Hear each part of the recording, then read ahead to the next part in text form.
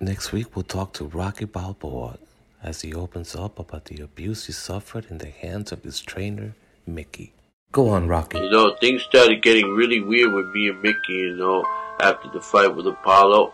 He started dropping his keys and stuff on the floor, and he asked me to bend over and pick it up, and I would do it, and next thing you know, he was right behind me. He kept saying it was training. It don't seem right.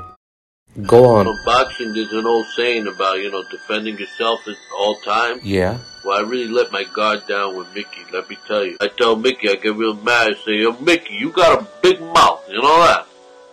I'd be like, no, Rocky, you're the one with the big mouth, and I like it. That's fucking gross. What you're about to hear next is an example of that abuse. Rock, I'm so proud of you, Rock. I've watched you grow into this great champion, Rock. Hey, Mickey, thanks a lot, I appreciate that. I know you do, Rock. I know you're good with returning favors, Rock. Hey, you know what I like to do right now, Rock? Why don't we take a shower together, Rock, huh? Hey, Mickey, come on, no more showers, all right? What you talking about, Rock? You never minded before. You always talking about how everything that you soft down there, huh? That's not true, and besides, it's not normal to shower with a 75-year-old man, all right? It's gross. But what's so gross of me holding you up and washing it off and getting you ready to put it up your chest and talking about all right?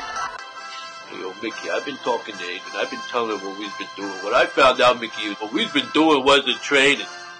We were doing things, Mickey, but it wasn't training.